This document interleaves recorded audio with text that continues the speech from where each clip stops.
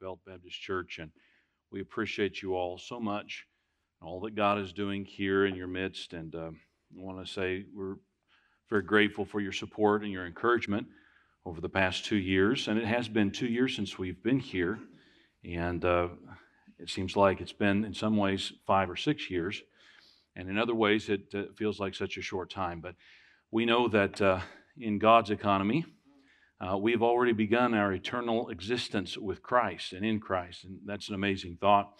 And sometimes I regret missed opportunities for fellowship or friendships we've had to leave behind for a short time, but we comfort ourselves with the fact that we aren't really missing out on anything, because one day we're going to be in heaven together, and the Lord is going to just give us that eternity, not only to fellowship with Himself, but with one another. And that's been a great comfort to our family as we've mourned the loss of our father and husband. I'm so thankful to have my mother with me this morning, and she's been such an encouragement to me as she's faced this trial very bravely. And I want to say thank you to each one of you for your support and encouragement, not only for my brother-in-law Daryl, my sister Holly and their family, but also my mother. And I've heard the different stories of how this church was such a blessing. And it was a comfort to me to know that there were God's people here standing with my family when I could not come home for the funeral. And God made the decision very easy on me. There were no flights coming back at all, and we wanted to be here. But as we watched the funeral online, and just saw how God's people came together, and different ones were such a blessing to my mother, to our family. It comforted my heart, and I just want to say thank you once again publicly for how you all were such a blessing to the Ritchie family. And we know that Dad is he wouldn't really want to come back if he had the option, and we know that he's in a better place and he's rejoicing, but we miss him. And so continue to pray for our family, continue to pray for my mother, if you would. And we know that God is going to take care of us. I believe it's just a little bit longer before the trumpet will sound and the Lord will return. And so, as Pastor said, we need to be busy about the things of God. We need to be busy serving the Lord. As we left, we were taking a special departure flight from Mongolia, and we really didn't know at the time, and still don't completely, when God would allow us to go back. And we believe that in the next few months, things will begin to open up. However, as I was taking a taxi ride through the center of town, just taking care of some errands before we flew out the next day, I saw this woman sitting beside the road.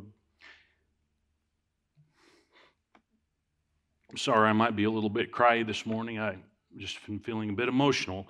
And I saw this woman. She had a scale sitting out on the sidewalk, and sometimes people will do this, and they're basically begging. They'll weigh you, and then you give them a gift. And we were paused at a light. I was looking at the wrinkles on her face, and I relate to what Pastor Hovey was saying, because I thought, what if I don't get a chance to give her the gospel?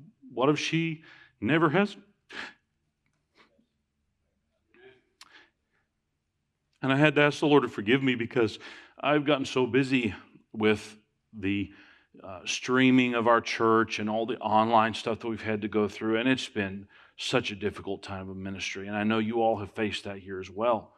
And just the logistics and the things that we've had to learn to do to serve God, to preach His word, to have some kind of church online.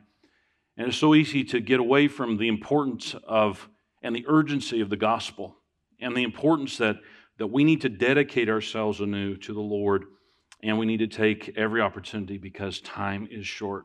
Seems like everything has changed in the world today, and I can't describe what's happened. I just know things have changed. However, we know that there is one who is changeless, He's eternal, and He is our hope. And so this morning, as we open His Word, and as we seek God, let's remember that God's Word, God's ways, and God Himself never, ever change. I'm so thankful for that. If you will, turn with me to the book of Joshua, Joshua chapter 5. And we're going to just read 4 verses here at the end of the chapter, rather 3. 13 through 15, and that's what I would like to take as my text today. And I just want to ask a simple question. Am I on God's side? And I'd like to ask that question of you. Are you on God's side? God wants us to be on His side this morning. In every trial, in every difficulty, in everything that we face, we need to be with Him. Sometimes we want God to be on our side. We want God to stand with us. But God wants us to ask ourselves the question this morning, am I on God's side? Let's read these verses and then we'll pray and ask the Lord's blessing on the reading of His Word. Joshua chapter 5 and verse 13 says, "And it came to pass, when Joshua was by Jericho, that he lifted up his eyes and looked, and behold, there stood a man over against him, with his sword drawn in his hand. And Joshua went unto him and said unto him, Art thou for us, or for our adversaries? And he said, Nay, but as captain of the host of the Lord am I now come. And Joshua fell on his face to the earth and did worship, and said unto him, What saith my Lord unto his servant? And the captain of the Lord's host said unto Joshua, Loose thy shoe from off thy foot, for the place whereon thou standest is holy. And Joshua did so." Let's pray. Heavenly Father, we love you. Once again, we just praise your name for churches like this all across the world. We thank you for founding the church. We thank you that it's a place of fellowship. It's also a place of decision. I pray that today, as this church body has welcomed our family in, as they've gathered to hear your word, that you would use me, that you would speak through me, Lord, that you would use this text to bring us to a point of decision about our lives. And Lord, maybe in some time past we've made the decision to be on God's side, and yet in the busyness of life, in secret failures of sin, in times of discouragement, we find ourselves wanting God to be on our side. And I pray that you would teach us the difference this morning, that you'd help us to make the decision that Joshua did, that by faith we would claim this passage, and that in this truth we would have great confidence in a day of difficulty and trouble. Lord, please use every word that I will speak and make it a blessing, like the loaves and fishes.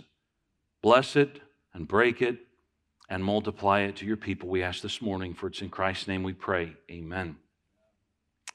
You know, everyone wants the best on their side.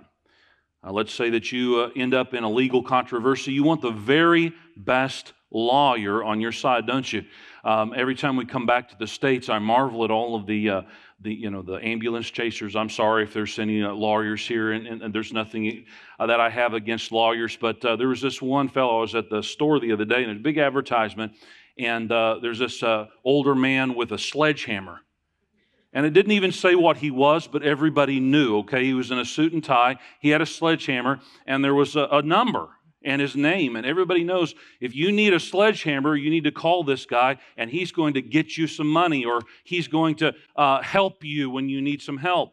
And we won't debate this morning, the validity of some of those tactics and things. But when you're in trouble, you want a good attorney on your side. You don't want that attorney to be on someone else's side, do you? I think of sports, and I'm not a great fan of football, but some of you probably are. And when it comes time for the draft pick, you want the best on your team, don't you? You want the best to be on your side. And you hope that the dream team gets put together, that winning season, that go all the way to the Super Bowl. That's your hope and your dream, because you want to be on the winning side. You want your team to have the very best people. And as I was thinking about this, I remembered a time when I was young. We went to Ozark Christian Academy, and I was in the second grade. And during recess, they probably don't let you play these kind of games anymore, because as I think back, there were a few bloody noses and there were some problems, okay? But on the playground, we would play something called Red Rover. How many of you know what I'm talking about? Okay, there we go. So Red Rover, send somebody right over, okay? And then they would run as hard as they could. For those of you who haven't played this, and we can play it after church. Would that be okay, Brother Hovey? And they run it, and I'll be on your team, and I'll help you win, okay? But they would send that person running as fast as they could to the other team, and you're holding hands, and they try to break through the hands, right? And I remember when we would play Red Rover, we wanted to have this one particular kid named Levi on our team. And Levi was in grade school, but Levi looked like he was a high school linebacker. And he was a big guy. And whoever could get Levi on their team, they were bound to make some progress. And when the other team had to say, Red Rover, send Levi right over, everybody worried. And in fact, most of the time, people would just let go of their hands. They didn't want to even try to stop Levi. Everybody wanted Levi on their team. I think we understand what we're talking about this morning. We want the best on our side. And Joshua was no different in our story. We see that he wanted God to be on his side. He wanted this lone soldier to be on his side. And he was worried about which side everybody was on. And sometimes we get caught up in that. But I'm here to tell you this morning, it's not so important who's on your side as whose side you're on. God wants you and me to be on His side. And if we're on His side, we're on the winning team. Joshua was trying to defeat Jericho. And we see Joshua here perhaps in the dusk. I believe it was late because he wasn't able to recognize the person that he saw. But here he was, perhaps alone. I believe he was alone. And he was perhaps partly concealed in the bushes. And I picture him meditating on the walls of Jericho. And he's just probably in despair. Because at this point, he doesn't know how they're going to defeat this great city. And in fact, some scholars believe that Jericho might have been the most fortified city. It was certainly a chief city. And it was the protector of the gateway into the promised land. Now, this year in Hanel Baptist Church there in Mongolia, we've been in a series from the book of Joshua called Possessing the Promises. And God wants you and me this morning to possess all of the promises that we have in this book.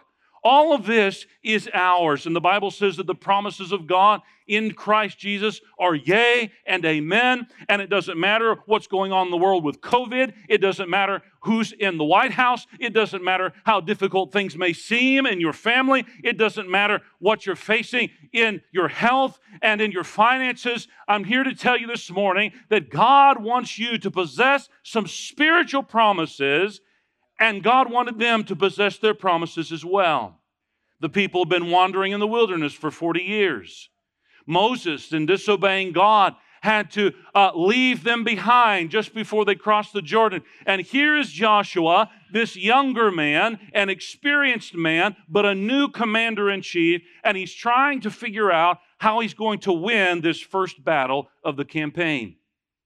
And in the dusk and in the darkness, he's sitting here staring at these gigantic walls surrounding Jericho. And it's at that moment, perhaps when he's a little on edge, perhaps when he's feeling a little inadequate, that he sees this figure off to the side, and he strides over, loosing his sword from the sheath, and says, "Are you for us, or are you for them?"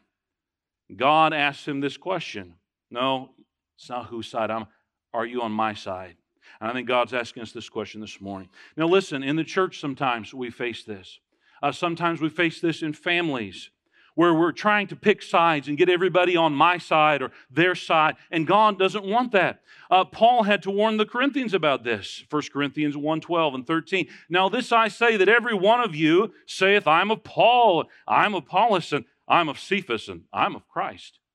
Is Christ divided? Was Paul crucified for you? Or were ye baptized in the name of Paul? Jesus saith unto him, or in John 21:22, remember this same thing happened to the disciples. Jesus saith unto Peter, unto him, if I will that he tarry till I come. What is it that to thee? Follow thou me. You remember the story. Jesus with his disciples after his resurrection. They're on the Sea of Galilee and they're cooking the fish on the fire. He's talking with Peter about his future role in the church. And Peter looks over to John and he says, well, what about him? And Jesus said, don't worry about that. You worry about following me. You worry about following me and being on my side. God's dealing with us in this way. In order to possess the promises of God, in order to be used of God as the disciples were, in order for God's church to grow, we have to choose to be on God's side first and foremost. And that's what God was placing before Joshua, this decision. In order to possess the promises, we must choose whose side we're on. I want us to see three things this morning from this passage that will help us make some good decisions and have the blessings of God. First of all, I want us to see Joshua's dilemma. Joshua's dilemma. I looked up a dilemma, and this is the definition that I liked. It says a choice between two undesirable alternatives. Have you ever been in a dilemma before? You don't know whether to go forward or whether to go back. You don't know whether to go right or whether to go left. You don't know whether to make this one decision or make the other. You're in a dilemma. Actually, this word comes from the Greek, and it's really a reference to Odysseus and his Scylla and Charybdis. And from that, we get that phrase, between a rock and a hard place, right? And we all find ourselves between a rock and a hard place sometimes. My wife growing up had a friend who would always mix her metaphors and get her terms all wrong. And she would say, I feel like I'm between a rock and a fireplace. And you know what? Sometimes we are. Sometimes we're between two undesirable alternatives. And that's where Joshua was. Joshua had the Jordan River behind him, and he had Jericho in front of him. He had stepped out by faith. And here he was stuck. He could not go back. He could not go forward. Remember, Jordan was overflowing all its banks. God made a way through, but God didn't give him an escape route. Here Joshua is between these two things, wondering how he's going to get ahead. And maybe that's you this morning. God's people sometimes find themselves in dilemmas. During the last 2 years, we've been in that situation time after time. And the things that we thought we knew and the ways that we thought we could minister and our plans that we had set in place just shattered to pieces. And as we found ourselves in a situation that we did not desire and we were in that dilemma, God came through every single time. But let's look at the dilemma that Joshua was in. First of all, he was in a dilemma of danger. A dilemma of danger. He couldn't take the flocks and the herds and the little children back across Jordan if things went south. But he couldn't pass on into the promised land without defeating Jericho. There was no way to go around this enemy. There was no way to pass on and take Ai first before he took Jericho. He was in a dilemma of danger. We have the example of the Apostle Paul. In this regard, 1 Corinthians 16:9. Paul said, for a great door and effectual is open unto me, and there are many adversaries. As Paul went on his missionary journey, as he followed the Lord, as he walked in the will of God, many times he faced a great dilemma. He said there are many adversaries. 2 Corinthians chapter 7, verse 5, he said, when we were coming to Macedonia, our flesh had no rest, but we were troubled, what? On every side. Without were fightings, within were fears. Have you been there before? Have you been in that place of dilemma? And there's danger all around. And if you make this financial decision, you might fail. And if you make that financial decision, you might fail. And you just don't know what to do. This is where Joshua was. He was in a dilemma of danger. 2 Corinthians 4:8, Paul elaborates. He says, we are troubled on every side, yet not distressed. We are perplexed, but not in despair. Why? Because Paul knew that Jesus Christ is the answer to every dilemma. 2 Corinthians 6:4 and 5, but in all things approving ourselves as the ministers of God, in much patience, in afflictions, in necessities, in distresses, in stripes, in imprisonments, in tumults, in labors, in watchings, in fastings. Can you relate to Paul's experience this morning? And I'm here to tell you, Paul was in the will of God, but sometimes we find ourselves in the will of God facing a dilemma of danger, and we don't know what we should do. I think of the example of David. David also faced those times, didn't he?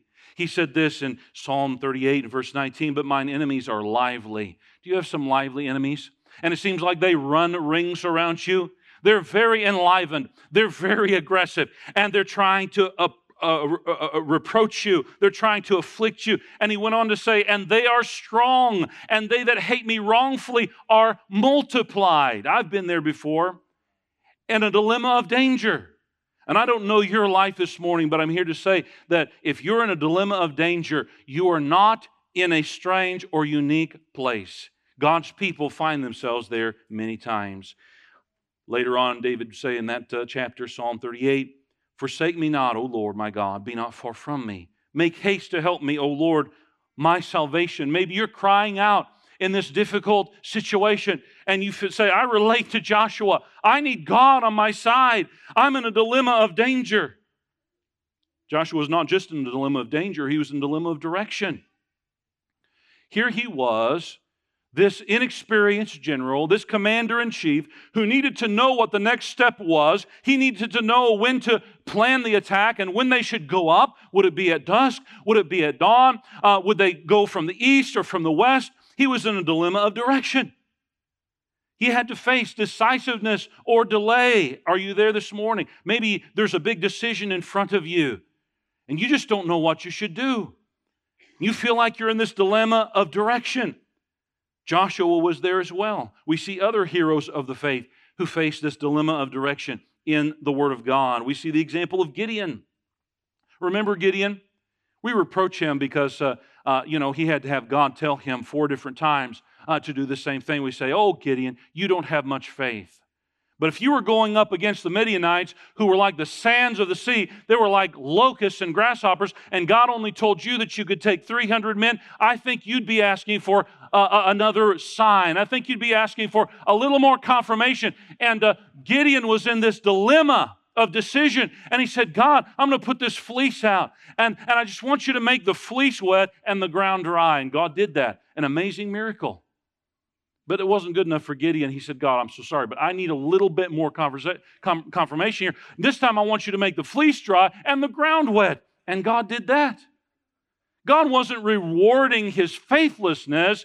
God was confirming to him, Gideon, I've called you and I'm going to bring you through. But Gideon, he was facing this dilemma of direction in his life. I think of the disciples. We heard about Jesus and his discourse on the way to the garden there, Mount of Olives. And in that same general passage, John 14, he starts to talk about heavenly things. And he said, you know where I'm going and you know the way. And Thomas said unto him, Lord, we know not whither thou goest. Now how can we know the way? They were in a dilemma of decision. Here Jesus is talking about going away and leaving them. And they said, we just don't know what we should do. And Jesus responded. What did he say? I am the way, the truth, and the life. And when you're in a dilemma of decision, Jesus Christ is the one that's going to bring you through.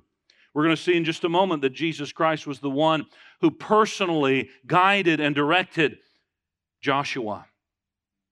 Psalm 73, verse 24, thou shalt guide me with thy counsel, and afterward receive me to glory. Psalm 18, 32 and 33, it is God that girdeth me with strength and maketh my way perfect. He maketh my feet like hinds' feet and setteth me upon my high places. If you're here this morning and you're saying, God, I'm in a dilemma of direction, I need your help.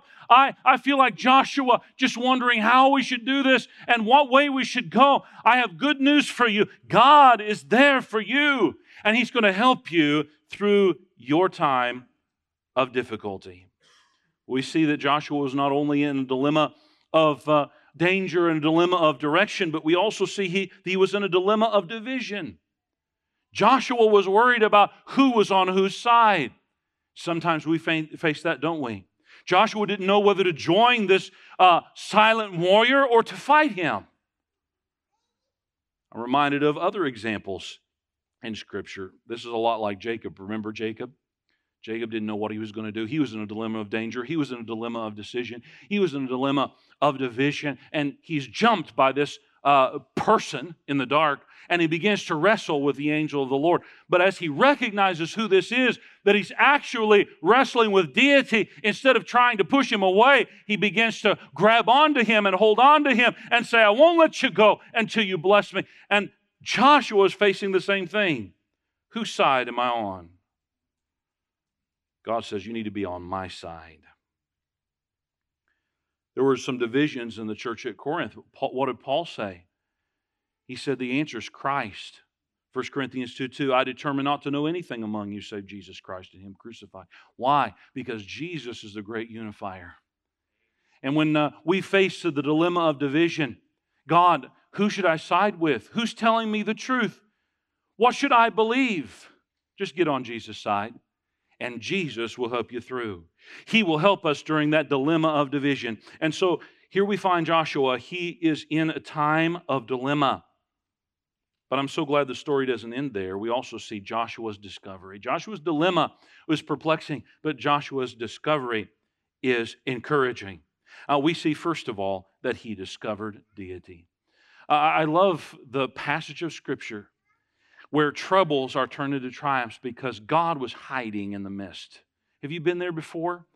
The fog of war, spiritual warfare I'm speaking of, and we faced that in Mongolia the last 2 years, and times when you just had to get your head down and keep doing what you knew was right. You didn't see how this was going to end. We've been in lockdown for 3/4 of the last year and a half.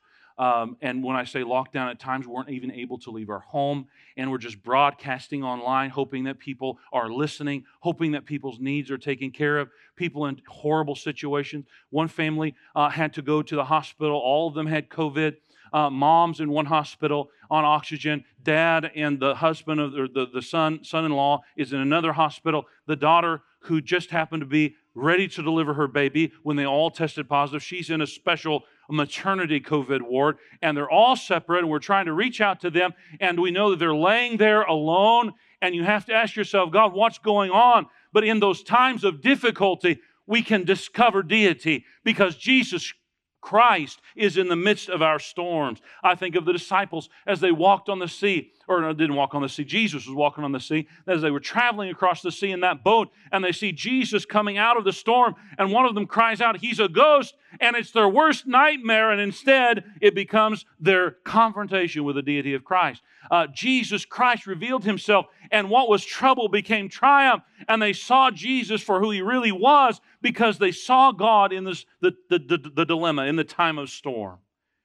God wants us to do the same thing. Joshua, he went from being in this dilemma to making a great discovery. He discovered Jesus Christ. Now, we know that this was a theophany, an Old Testament appearance of God. How do we know that? Because Joshua falls down at this captain of the Lord's host feet, and if it were an angel, he would have refused him, because angels don't accept worship of men, and yet he did not, and Joshua recognized him that he was indeed the Lord. And Joshua said, I'm just going to obey you. He discovered deity. We see the example of the disciples as well. When they went up on the Mount of Transfiguration, Matthew chapter 17, and Jesus was transfigured before them. His face did shine as the sun. You remember that story. And they saw a man when they went up the mountain, but when they came down, they knew he was gone. And God wants us to have those encounters with Jesus Christ, and they usually happen in darkness. We discover deity in darkness. 2 Corinthians 4:6, for God, who commanded the light to shine out of darkness, hath shined in our hearts to give the light of the knowledge of the glory of God in the face of Jesus Christ. I love that. You want to see the glory of God in your trouble? You want to see God break through like the sun breaks through these clouds and the thunderstorms out here? You want to see God break through? You're going to see that in the face of Jesus Christ. You need to get alone and discover deity in your dilemma. You need to see God in your troubles. That's what Joshua did. He recognized that this was no ordinary warrior. This was, in fact, the captain of the Lord's host. He said, art thou for us or for our adversaries? Verse 14, this silent warrior said, nay, but as captain of the Lord's host am I now come. Jesus Christ is there in our trouble. John 12:32, and if I be lifted up from the earth, will draw all men unto me. Isaiah 45:22, look unto me and be ye saved, all the ends of the earth, for I am God and there is none else. God wants us to look through the clouds and the darkness and the despair, and He wants us to see the hope that He has prepared for us, and He wants us to see the face of Jesus Christ. Colossians 1:27 puts it this way, it's Christ in us, the hope of glory. Aren't you thankful for that? O soul, are you weary and troubled? No light in the darkness you see.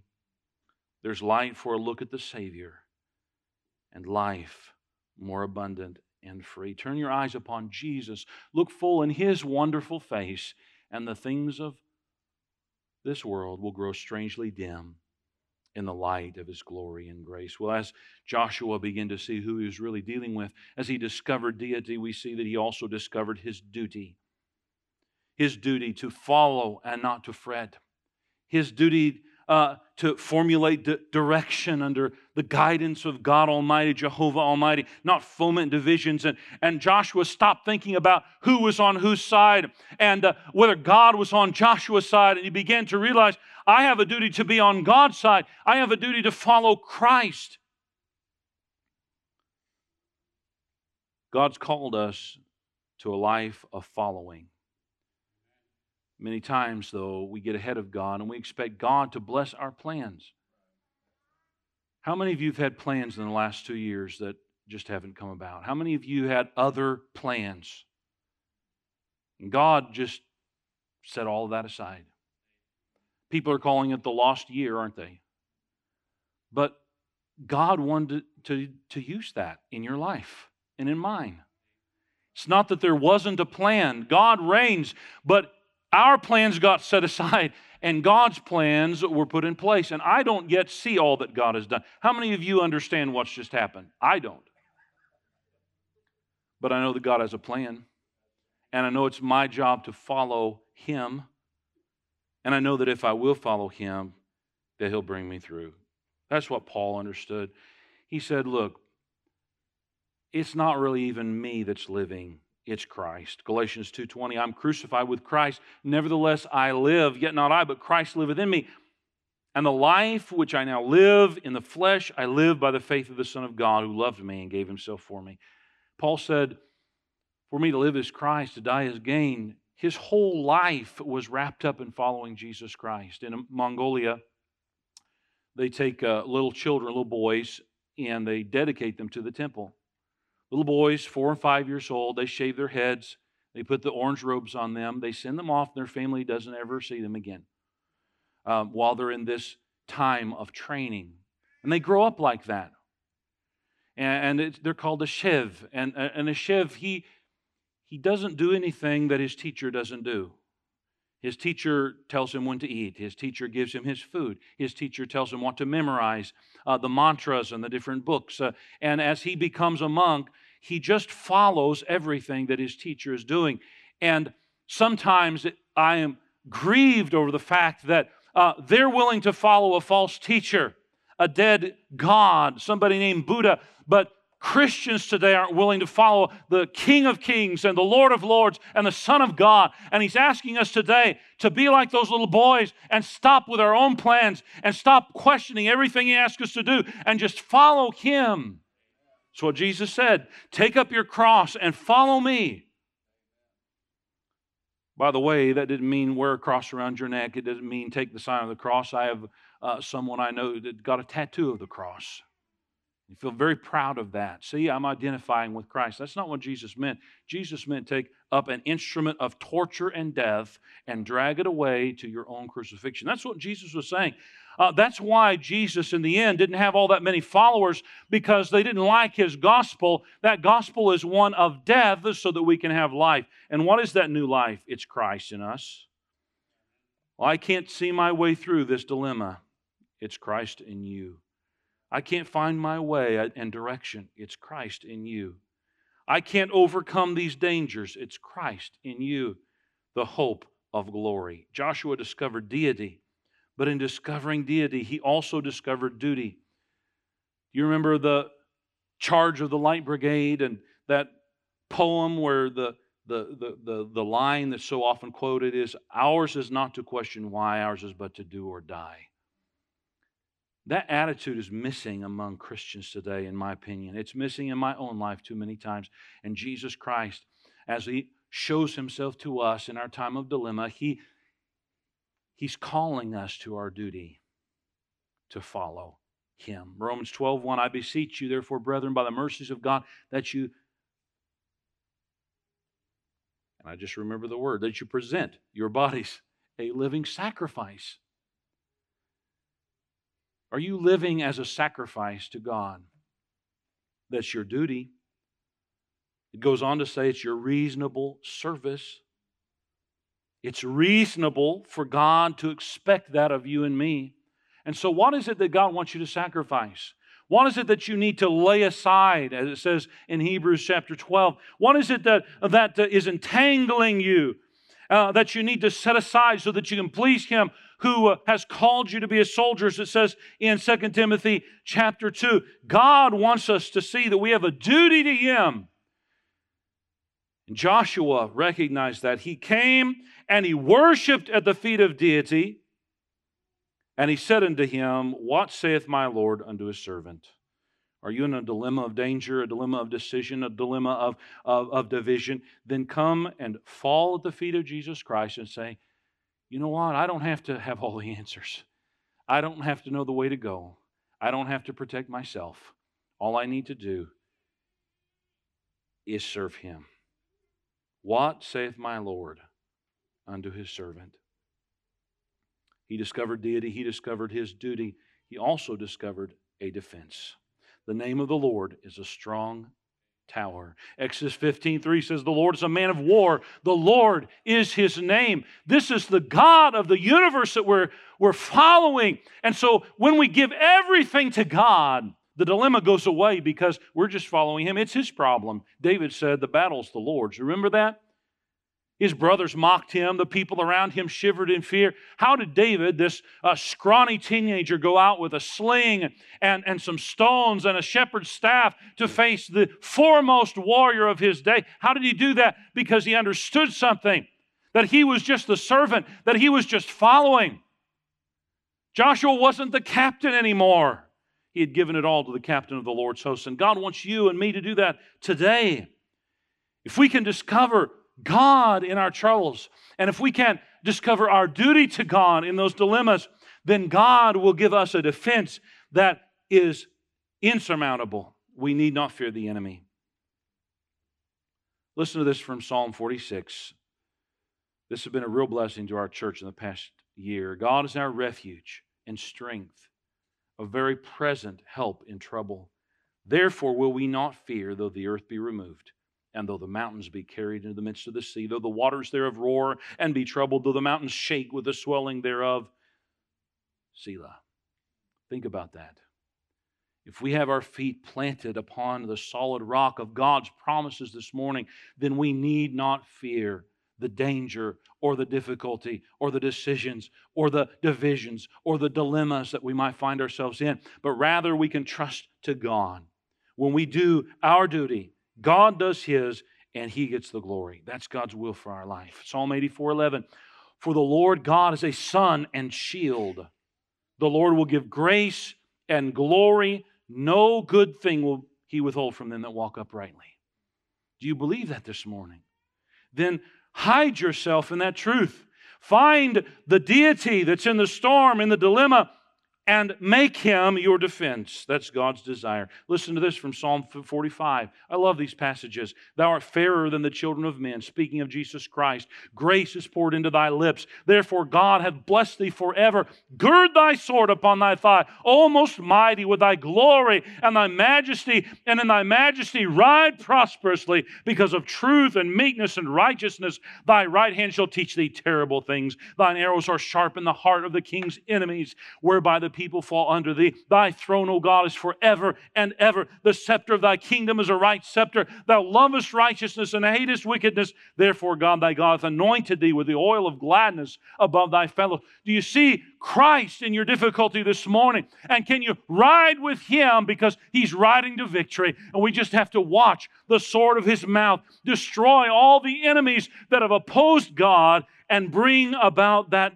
protection and that victory that we're longing for. Joshua, when he fell at the feet of deity here, and he said, what saith my Lord unto thy servant? it says in verse 15 that the captain of the Lord's host said unto Joshua, Loose thy shoe from off thy foot, for the place whereon thou standest is holy. And I like this simple phrase at the end, and Joshua did so. If God tells you to do something this morning, won't you be like Joshua and say, okay, God, I'll do it. Now, why did God say, take off your shoes? In Mongolia, when you go into someone's home, you take off your shoes, but it's out of respect and to keep their home clean. Is that what God was saying? Well, not exactly. Remember, God said the same thing to Moses. Moses had a similar experience, didn't he? Here he was on the backside of the desert. He was in his dilemma. He didn't know how he was going to do what he was born to do. And then he sees this bush that will not be burnt. And he goes aside and he has this encounter with deity. And God says to Moses, take off your shoes because this place is a holy place. What is God saying to Joshua here? Well, we understand the custom of that time. That when a person could not fulfill their responsibilities, they would take off their shoes and they would give them to another. That's what happened in Ruth. You remember? Boaz came and he found the closest of kin to Ruth, and he said, now you're going to have to, if you redeem the lands, you're going to have to redeem the bride as well. And the man said, I can't do that. I already have a family. I'll spoil my inheritance. And so, as a token of his inability to redeem them, he took off a shoe and handed it to Boaz, and Boaz received it because he was going to be the one to bring it on. I believe that's what God is saying here to Joshua. Okay, Joshua, you can't do this. You can't take Jericho. You can't lead this people. But take off your shoes. This is a holy moment. I'll lead the people. I'll be the captain of the host. I'll bring victory out of defeat. And Joshua did so. Praise God. I want us to just see a couple more things about this, and then we'll be done. First of all, what was Joshua's decision here? First of all, it was a decision of devotion. A decision of devotion. Joshua got into this place of worship and devoted himself completely to God. And we have devotions. I hope we have devotions every day. I'll be honest, sometimes I miss, and that's wrong. We're so busy serving God that we don't spend time with Him. And that's evil, and that's wrong. But when we have devotions, what are we doing? We are dedicating that time and dedicating our lives to God. That's what Joshua was doing. He was worshiping deity. He was worshiping God. God wants us to worship Him as well. God is a spirit, and they that worship Him must worship Him in spirit. We understand that, but also in truth. In Mongolia, to worship, they do all manner of physical things. You pay a priest to read a mantra, or you pay to burn some incense, or you may walk around a prayer wheel and turn that prayer wheel. God says, I don't want you to worship me in that way. I want you to worship me in spirit, but I want you to also worship me in truth. Let me ask you a question. When you get alone with God, are you honest with Him? Do you truly worship Him? God wants you to do that. And that involves giving ourselves 100% to God. How many times are we like Ananias and Sapphira and we say, oh, we've given it all, and we really kept back a portion? How many times are we deceiving God and lying to the Holy Spirit? By the way, it doesn't work. But we're saying, God, I'm all in for you, and God knows that we're still keeping some things locked up in the cupboard. And God says, you're not being true. You're not really worshiping me. I believe Joshua gave it all. When he took his shoes off and said, God, look, I can't take care of this. You take over. It was a decision of devotion. The Bible says, thou shalt worship the Lord thy God, and Him only shalt thou serve. So many times we're divided in our affections, aren't we? Devotion, a decision of devotion. Maybe that's God's desire for you this morning or for me. The Bible says we're to give unto the Lord the glory due unto His name. God didn't want Joshua to be seen as this great Savior. By the way, he is a type of Christ in the Old Testament, and his name does mean Savior, but the Savior was really the one who was leading Joshua, wasn't it? We have the mark of Christ on us. That's why we're called Christians. But God doesn't want people to point to us and say, look at how good they are. They want to see us as just a small reflection of the glory of God in the face of Jesus Christ. And when we get that mindset, and we truly commit ourselves and devote ourselves to God, God's able to work. God's able to help. God's able to do miracles. We know as we read on that Joshua, through supernatural means, saw the walls of Jericho fall down flat. You can find those walls today if you go to the Holy Land. For years, people mocked God. They said, now, we don't find the walls anywhere laying on the ground. And so when it says that they fell down flat, we think the Bible's telling a lie. No, they didn't fall down flat like this. They fell down flat like this. And they went right up into the city and took the city. How did they do that? Because God worked. Because God did something supernatural. But we must dedicate ourselves completely to Him.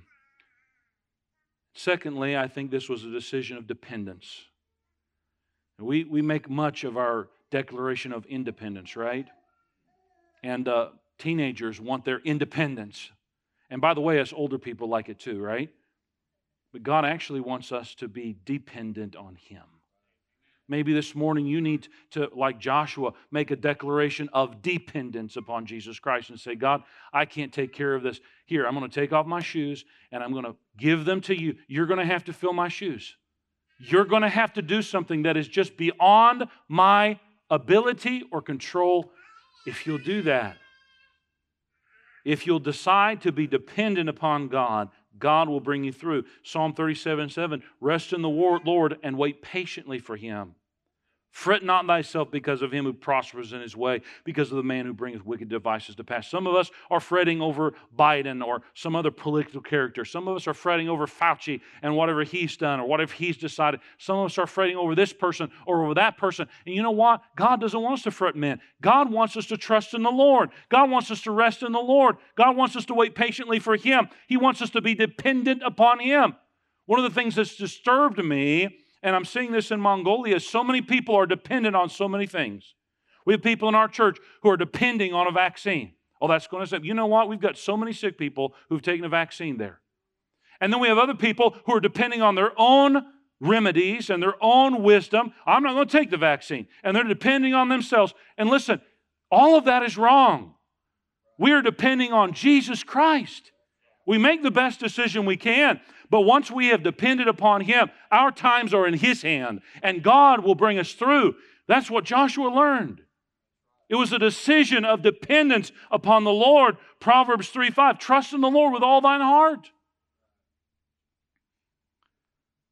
This is the victory that overcometh the world. We could change that to anything, any dilemma, any difficulty. This is the victory that overcomes my problem. Even our faith. So we see Joshua, after he made these discoveries, he also made a decision of devotion, a decision of dependence. And I want to say he made a decision of destiny that day. Don't you see? He didn't know what was going to happen, but we have the benefit of being able to read what happens in the rest of the book. Joshua saw great victory. Joshua saw great blessing. Joshua saw promises possessed because he made a faithful decision to trust in the Lord. I don't know where you're at this morning, what dilemma you're facing. But if you'll make the same decisions here that Joshua made, it will set your destiny. It will bring glory. It will bring deliverance. Just real quickly, I see that if we'll make these decisions of devotion and dependence upon God, first of all, it'll bring salvation. I don't know if you're here this morning and perhaps not saved. It's easy to get religious without having a relationship with Jesus Christ. But once we finally recognize that we're sinners and that He's the Savior, and we kneel at the cross and we devote ourselves to Him and we place our complete dependence upon Him, that's what we call faith. And say, God, I'm a sinner and I deserve hell, but I know that Jesus is the Savior and He purchased heaven. And so I'm placing my faith and trust in Him. Won't you save me? It'll bring salvation, dear friend. It's as simple as that. I'll tell you, it's not easy any more than it was easy for Joshua to let go when he gave the captain of the Lord's hosts, when he gave Jesus Christ his shoes and said, look, I can't even fill my own shoes. You're going to have to do this. It's not easy, but it's simple. It's not complicated. If you can set aside your pride, and I've known dear ladies or men that have looked saved for years, and inwardly they've been torn. And how can I go forward? How can I talk with Pastor? How can I make that decision? Everyone's going to think I'm a fraud. Listen, don't put it off. You can't stand before Almighty God without Jesus Christ covering you. But if you'll place your faith and trust in Him, it'll bring salvation. Secondly, it'll bring sanctification. Maybe you're here this morning, you're saved, but you may be a Christian, but not a very good one. Other people don't see it, but in those quiet moments at night, when you pillow your head, your heart is discouraged because you are continually defeated by that sin that nobody else knows about. Listen, today's the day. Like Joshua did, fall at the feet of Jesus Christ. You're in that dilemma. How do I overcome this? You can't. Come to the altar and cry out to Jesus Christ, and He'll bring sanctification in your life. How about service? You want an amazing life? Then you do what Joshua did and say, God, I can't do this. I don't even know what I'm supposed to do with my life, but I just devote myself to You. I completely depend upon You. And if you'll do that, God will change your life. And you'll find yourself doing things like, maybe you'll come join us in Mongolia. Who knows? You'll find yourself doing things that you never imagined possible. An amazing life of service because you trust Him. But think of the Apostle Paul. It's not always easy. He had this thorn in the flesh. We know the story, and he prayed 3 times, and God said, no, I'm not going to take that thorn away. Instead, I'm going to make my strength perfect in your weakness. And you know what Paul said?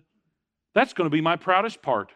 That's going to be the thing I glory in. That's going to be the thing I tell everybody about. The thing that I was worried about, the thing that the dilemma in my life has now become glory. How? Because when I am weak, then I'm strong. God will fit you for service if you'll do like Joshua and you'll come and fall to His feet. And then lastly, splendor. Listen to this verse and I'll conclude. Romans 8:18. For I reckon that the sufferings of this present time are not worthy to be compared with the glory which shall be revealed in us. If we'll do what Joshua did, if we'll follow the captain of our salvation, if we'll let Him win the victories through us, if we'll find our salvation and sanctification and service in Christ, then one day He's promised splendor, and I'm looking forward to that day. I think it's coming soon. In conclusion, Joshua got up off his face that day a changed man. And if you need to have that encounter with deity, with God this morning, you can get up off your face as well, a changed man or woman, boy or girl. He was no longer worried about whose side everyone was on. He just worried about whose side he was on. He said, God, I don't know about all of this, but I'm on Your side. And are there some folks here this morning who, along with me, perhaps you've made this decision before, but rededicate yourself to God. Say, God, I'm on Your side, and I'm going to follow the captain of the Lord's host, Jesus Christ. Let's bow for prayer. Pastor Hovey's going to come and conclude the service here shortly, but I really think that we could boil the message that God has first preached to me and then I hope has preached through me down to 2 different points, and that is, first of all, we need to devote ourselves to Jesus Christ. Listen, this world is passing away. We've seen recently how easily the health system or the financial system or all the things that we thought were solid and steady can be completely changed and taken away.